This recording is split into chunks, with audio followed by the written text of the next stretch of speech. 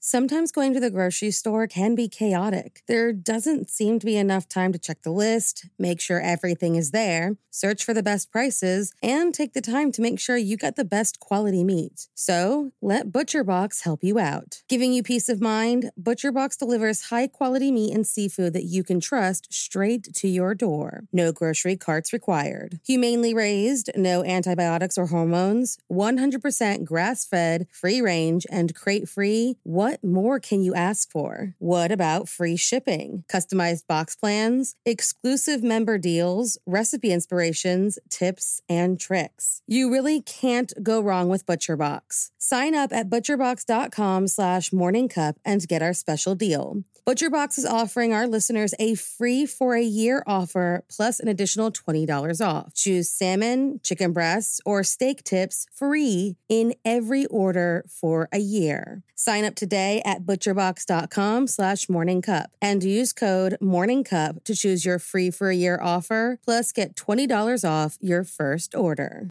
Our kids have said to us since we moved to Minnesota, we are far more active than we've ever been anywhere else we've ever lived.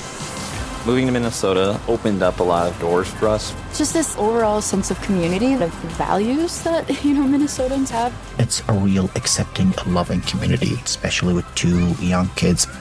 See what makes Minnesota the star of the North. New residents share why they love calling it home at exploreminnesota.com/live. 2 more murders 15 miles away. When police arrived, they found the telephone and electricity lines described by one investigator as reminiscent of a weird religious rite. A couple murdered.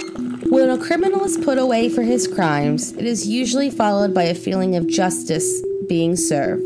But what if there's a question of if they got the right person? On May 20th, 1992, a man was executed for a crime that many question if he even committed. So, if you like your coffee hot but your bones chilled, sit back and start your day with a morning cup of murder.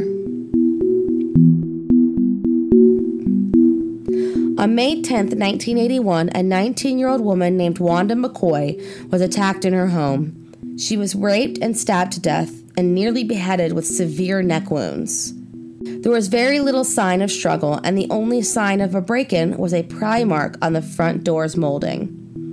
Police immediately believed that Wanda must have known her attacker and let him into her home.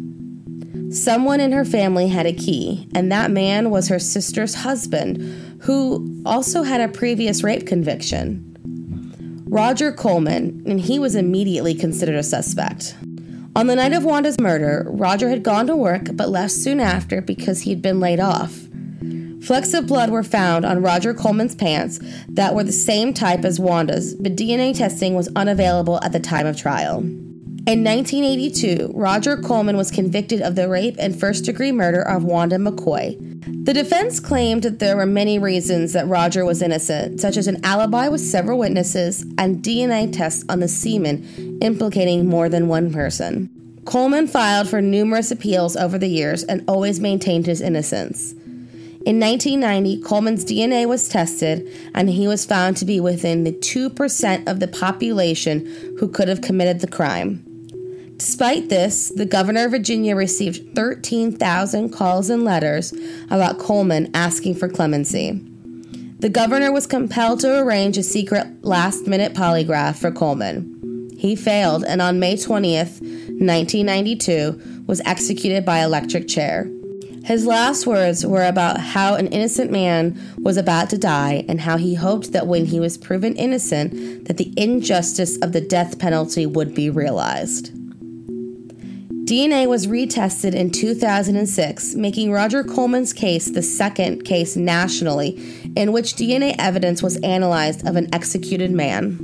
These results revealed that his DNA matched the semen found at the crime scene with no exclusions, and that there was a 1 in 19 million chance of a random match. It was announced that year that the results were conclusive and Roger Coleman was guilty. Thank you for joining me in my morning cup of murder. Please join me again tomorrow to hear what terrible thing happened on May 21st. Don't forget to rate and subscribe and let me know how you like it. And share with your friends, please. And remember, stay safe.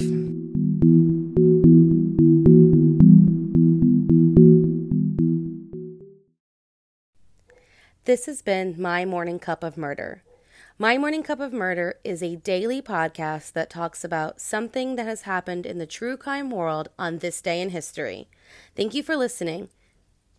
Our kids have said to us since we moved to Minnesota, we are far more active than we've ever been anywhere else we've ever lived.